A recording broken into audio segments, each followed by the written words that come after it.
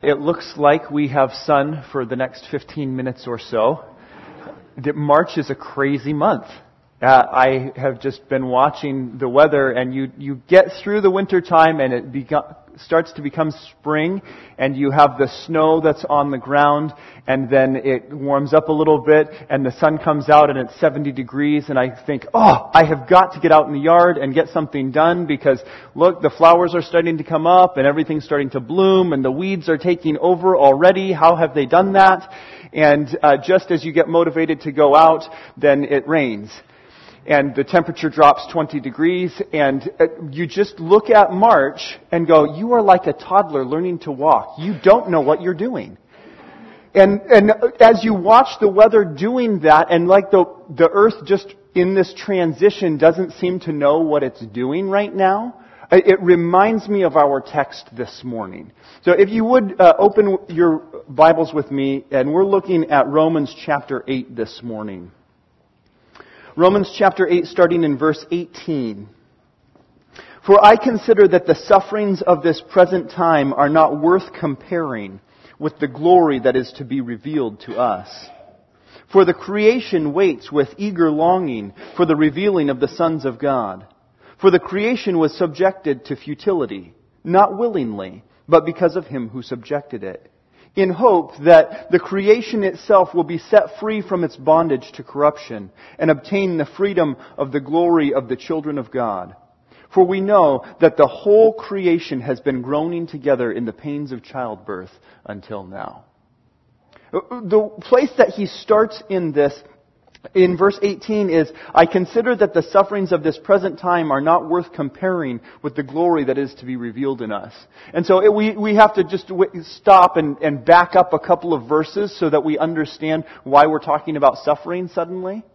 And so if we back up to verse 11, it says, if the Spirit of Him who raised Jesus from the dead dwells in you, He who raised Christ Jesus from the dead will also give life to your mortal bodies through His Spirit who dwells in you. So then, brothers, we are debtors not to the flesh, to live according to the flesh. For if you live according to the flesh, you will die. But if by the Spirit you put to death the deeds of the body, you will live. For all who are led by the Spirit of God are sons of God. For you did not receive the spirit of slavery to fall back into fear, but you have received the Spirit of adoption as sons, by whom we cry, Abba, Father. The Spirit Himself bears witness with our spirit that we are children of God.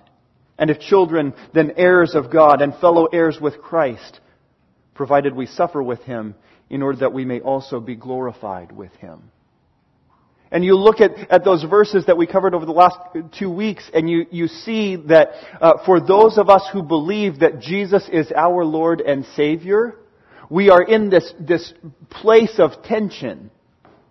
This place where we know that Jesus has saved us, and we anticipate that there is a coming glory where we will be revealed as the sons of God. But for right now, we are in the midst of these mortal bodies that don't do what we want them to do all the time. They get sick. They suffer. They tempt us, lead us into sin, and we find ourselves struggling right now going, I know that I am a child of God, and one day I will be with Him in glory forever, and everything will be perfect with Him, but for right now I'm just struggling to get through today. There are times when Teresa and I at the end of the day will look at each other and go, well, we survived. I think today has had enough troubles of its own, and it's almost tomorrow, so let's go to bed. And it just feels like that sometimes, like you're just struggling, your body is struggling, your flesh is struggling, everything is struggling, and you know it's not supposed to be this way, but it's not there yet.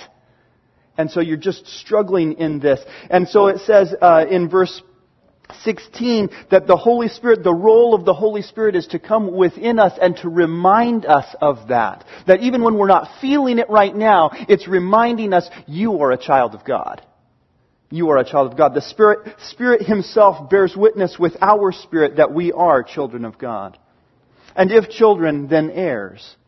Heirs of God and fellow heirs with Christ, since we suffer with Him, in order that we may also be glorified with Him. And then we get to verse 18. For I consider the sufferings of this present time. I know that you right now are suffering with Christ and anticipating the glory with Christ, but I just want you to know that in that anticipation, that right now the sufferings, whatever they may be, whatever you're going through, do not compare. I consider the sufferings of this present time are not worth comparing with the glory that is to be revealed to us.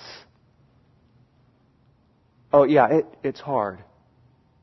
There's struggle. It's challenging. But when you see what it will be, it's gonna be fantastic.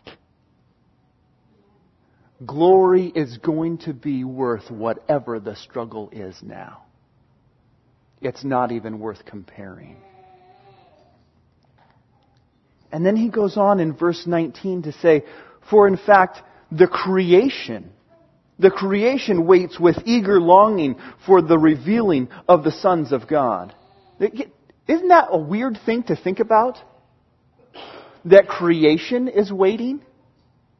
All of creation. The trees and the mountains and the rivers and the birds and all of the animals and the fish in the sea are just watching and waiting and going, when are they going to be revealed as the sons of God? When will they be revealed as the children of God? I know that I'm waiting for that day. But it's really weird to think that creation, all of creation, is waiting too. What are they waiting for? They're not children of God. I know because God compared us to sparrows one time and He says, I take care of the sparrows and I look out for them. And aren't you worth much more than sparrows? So what do the sparrows care? God's taking care of them right now. What more do they need? But all of creation, it says, for the creation waits with eager longing for the revealing of the sons of God. Because, verse 20, for the creation was subjected to futility. Not willingly, but because of Him who subjected it. That the creation itself will be set free from its bondage to corruption and obtain the freedom of the glory of the children of God. There is a sense in which creation is eagerly waiting and anticipating the glorification of the children of God because creation itself is under bondage and is waiting to be set free. And you know, creation didn't choose that. Creation didn't go, you know, I could really use some futility in my life. I'd just love to have some suffering. In Genesis chapter 3, we saw Adam and Eve were in the garden. God had created the world and everything in it. He had created the fish of the sea. He had created the mammals on the land. He had created the birds in the air. He had created the plants and everything. And He said, this is good. This is so good. Look at what it does. Look at how it works. This is good. And Adam and Eve were tempted by the snake, and they took the fruit that they were forbidden to eat, and they ate it. And this is one of the consequences. God says to Adam in Genesis chapter 3, verse 17, it says, and to Adam He said, because you have listened to the voice of your wife and have eaten of the tree that I commanded you, you shall not eat of it. Cursed is the ground because of you. In pain you shall eat of it all the days of your life. Thorns and thistles shall it bring forth for you, and you shall eat the plants of the field. By the sweat of your face you shall eat bread, till you return to the ground, for out of it you were taken. For you are dust, and to dust you shall return. And I can just imagine the ground going, what? Come on! I understand why you cursed the snake. I understand why there were consequences for the woman. I understand why you're doing something to Adam, but what did I do? Because of the fall, creation itself is put under constraints. And creation, verse 20 of Romans chapter 8, creation was subjected to futility, not willingly, but because of Him who subjected it. Because God said, thorns and thistles. Did you know the ground doesn't want to bring forth thorns and thistles for you? I agree with the ground. When I'm looking at my yard right now, and I'm seeing the stuff that's coming up, it's not the beautiful things that I want to have growing. There's just weeds everywhere. And me and the ground are both going, this is not right. The ground is going, can you please remove these things that should not be here so that I can produce good things and do what I was intended at creation to do? And I'm going, it's going to be by the sweat of my brow that I take those from you so that you can do what it was you were intended to do. Yup. That's the curse. All of creation was subjected to futility, not willingly, but because of Him who subjected it. And is now waiting, hoping, verse 21, that the creation itself will be set free from its bondage to corruption and obtain the freedom of the glory of the children of God. The creation is looking and going, look, when is it time? How long do we have to endure this? How long do we have to put up with this? Until the children of God are revealed and we can do what we were intended to do from the beginning. To bring glory and praise to God. Have you gone for hikes? I know it's a lot of work. But when you go for hikes, you get to see some really incredible stuff. You get out a little ways and you see trees that are enormous. Huge. Nobody's cut them down to put a house there. There's just these huge trees and they're everywhere. It's just this big forest. And as you hike along and you're hiking up a mountain, you've got this big forest, and the higher up you get, then the thinner the trees get, and it opens up into huge meadows with wildflowers in the spring. And you can hear the birds singing and flying around, and if you're quiet and don't have children with you, you might see rabbits and deer and things like that. And you look at all of these things and go, this is so beautiful. This is amazing. Even in the midst of its being subjected to futility, still creation cries out and says, glory to God. And there are amazing things. I went down to Crater Lake. It was, confession, it's the first time I've ever been there. Last summer I went down to Crater Lake. It's beautiful. You all know that already. That's good. If you haven't gone, I encourage you, go. It's beautiful there. I've gone to the Grand Canyon and seen this huge expanse. It's beautiful.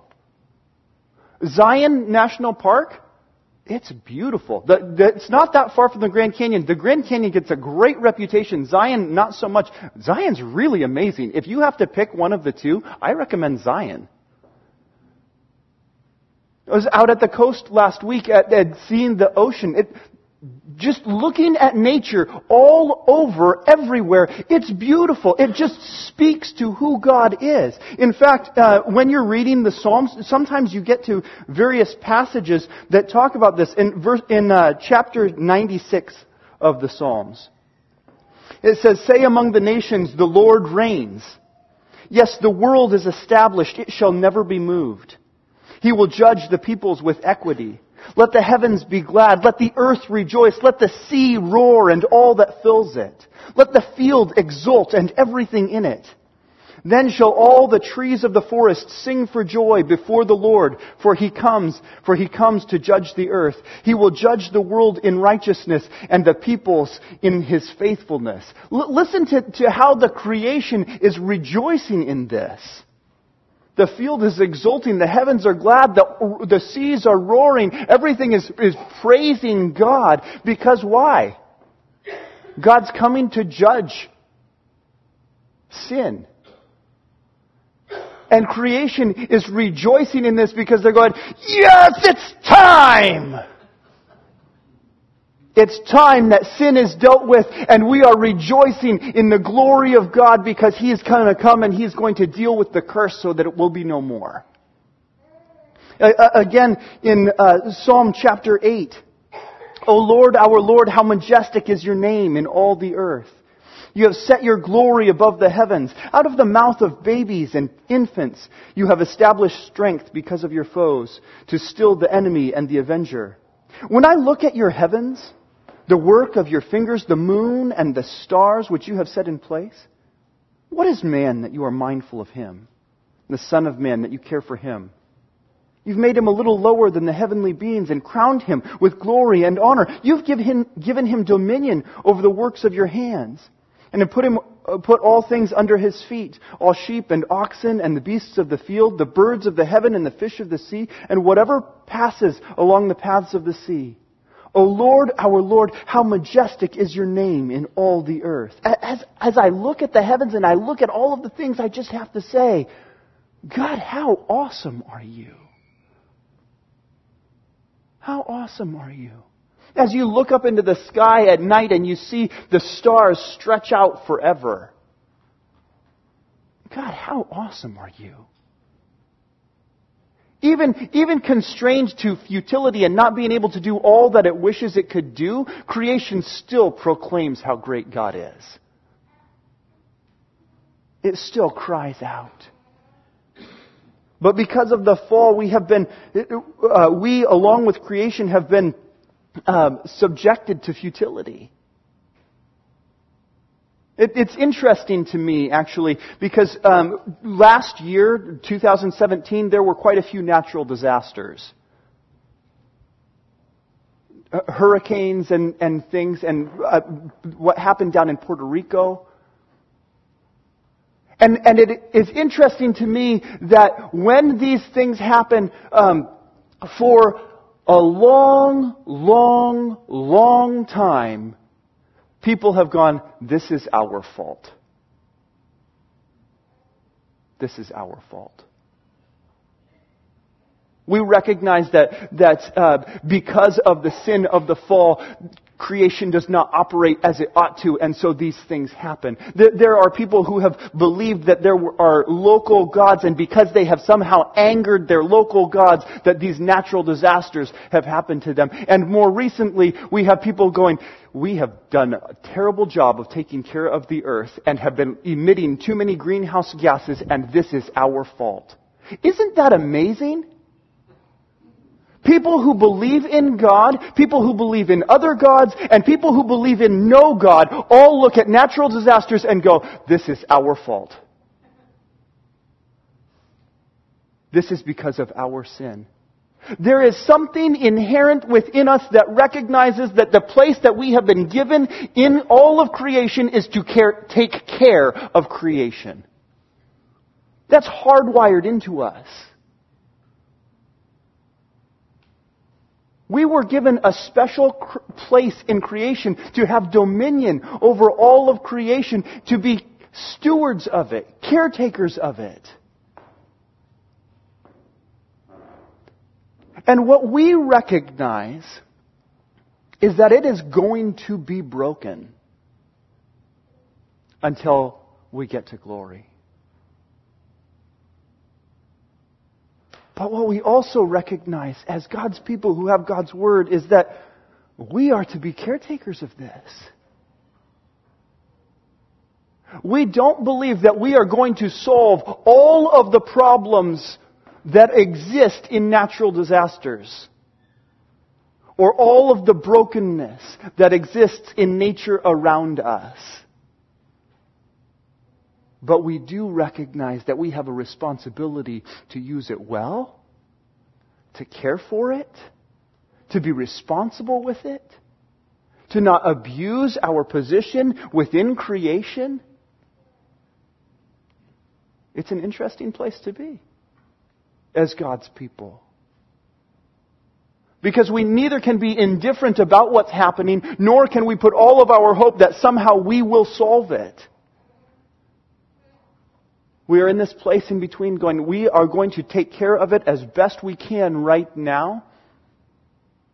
We are going to do all that we can to make creation as glorious as possible for God. And we are also awaiting, along with creation, the day that God will make all things new. The day that He will fix it all.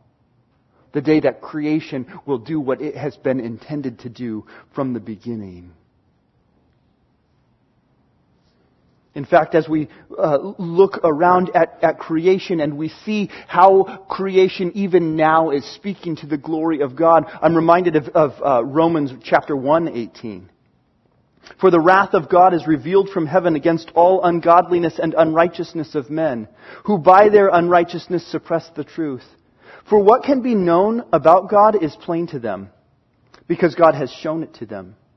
For His invisible attributes, namely His eternal power and His divine nature, have been clearly perceived since the creation of the world in the things that have been made. So they are without excuse. Doesn't creation have an interesting role right now? To be subjected to futility, not willingly and yet still proclaiming about God's greatness and who He is, so that His invisible attributes, the things that we can't see directly, we see the results in creation and go, whew, this has to be God. This has to be God. And meanwhile, creation is going, but this isn't all there is. This isn't all there is. I know that you see the way that the birds fly through the air and you see the way that things happen and you go, that's beautiful. I know the way that you go hiking and you see the mountains and how majestic they are, and how the ocean stretches out forever, and how magnificent the stars of the sky are, and the beauty of the flowers.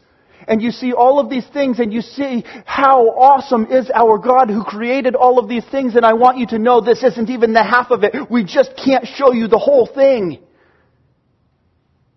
We can't show you how spectacular we can be to the glory of God because we are limited. And we're waiting. We're waiting because that day is going to be so great. I'm telling you that the suffering that we're enduring right now doesn't even begin to compare to the glory that will be. In Isaiah chapter 55, God is speaking to His people, and this is kind of a long passage, so I just want you to listen. Isaiah 55, starting in verse 1. Come, everyone who thirsts, come to the waters. And he who has no money, come, buy and eat. Come, buy wine and milk without money and without price. Why do you spend your money for that which is not bread, and your labor for that which does not satisfy? Listen diligently to me, and eat what is good, and delight yourselves in rich food. Incline your ear and come to me. Hear, that your soul may live. And I will make with you an everlasting covenant, my steadfast, sure love for David. Behold, I made him a witness to the peoples, a leader and commander for the peoples. Behold, you shall call a nation that you did not know, and a nation that did not know you shall run to you, because of the Lord your God and of the Holy One of Israel, for He has glorified you. Seek the Lord while He may be found. Call upon Him while He is near. Let the wicked forsake his way, and the unrighteous man his thoughts. Let him return to the Lord, that He may have compassion on him. And to our God, for He will abundantly pardon. For my thoughts are not your thoughts, neither are my ways your ways, declares the Lord. For as high as the heavens are higher than the earth, so are my ways higher than your ways, and my thoughts than your thoughts. For as the rain and the snow come down from heaven, and do not return there, but water the earth, making it bring forth and sprout, giving seed to the sower and bread to the eater, so shall my word be that goes out from my mouth, and it shall not return to me empty, but it shall accomplish that which I purpose and shall succeed in the thing for which I sent it. All of this is about how we ought to repent and return to the Lord. How God's Word is coming forth to speak to us because of His Holy One that is calling us to something else. And then it says in verse 12, for you shall go out in joy and be led forth in peace, and the mountains and the hills before you shall break forth into singing, and all the trees of the field shall clap their hands, and instead of the thorn shall come up the cypress, instead of the briar shall come up the myrtle, and it shall make a name for the Lord, an everlasting sign that shall not be cut off. As creation is waiting to do that very thing, and I'm looking at all of these weeds coming up, I just am trying to imagine the time that instead of thistles coming up, cypress trees are going, whoa! You can do that? That's what we're waiting for? No wonder you're eagerly anticipating. No wonder you're groaning in agony, waiting for the time that you're going to be able to do all that you have desired to do. Again, in Isaiah 65, it says, for behold, I create a new heavens and a new earth, and the former things shall not be remembered or come to mind. But be glad and rejoice forever in that which I create. For behold, I create Jerusalem to be a joy and her people to be a gladness. I shall rejoice in Jerusalem and be glad in my people. No more shall there be heard in it the sound of weeping and the cry of distress. That is going to be a great day. All of this was given to us before Jesus came. All of these things were given to us in the prophet Isaiah before Jesus came. Now we have Jesus. Jesus has come and in some ways has inaugurated this time that Isaiah has already predicted. So that we have the Holy Spirit who comes within us now to enliven us and enable us so that we see the life that we are going to have. The life that these mortal bodies can't contain. The life that this mortal body can't handle, because it's the spiritual life that is looking forward to glory, where we will be revealed as the sons, the children of God. And the Spirit is going, oh, it's coming. Oh, it's coming. It's coming. So that back in Romans chapter 8, again starting in verse 18, for I consider that the sufferings of this present time are not worth comparing with the glory that is to be revealed in us. For the creation waits with eager longing for the revealing of the sons of God. For the creation was subjected to futility, not willingly, but because of Him who subjected it, in hope that the creation itself will be set free from its bondage to corruption and obtain the freedom of the glory of the children of God, that day when we and creation both will be set free from the trappings, the things that are holding us back right now.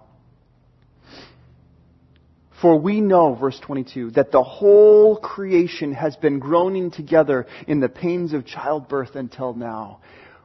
It's just waiting for the birth to come and that glorious rejoicing in the new creation that will come forth. And we're told what this looks like. Again, just rehearsing the words of Isaiah, but bringing them to us afresh in Revelation chapter 21. In verse 1 it says, then I saw a new heaven and a new earth.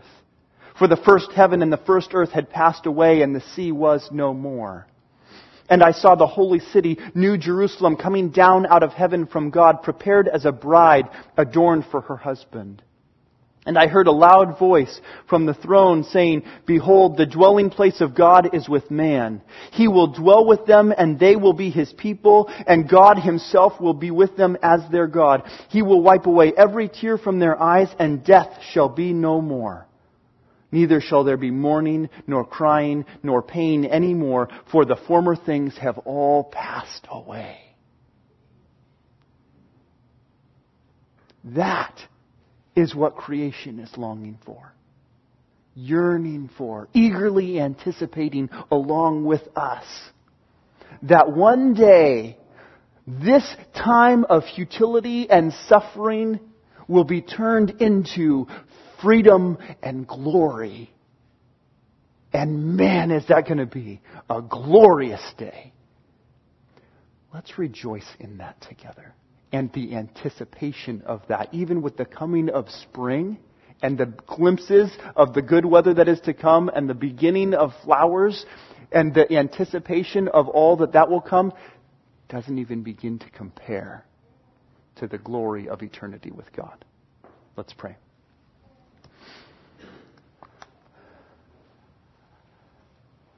Oh, Father, as we consider our state right now and the things that we are dealing with, it is difficult sometimes to see or appreciate what will come.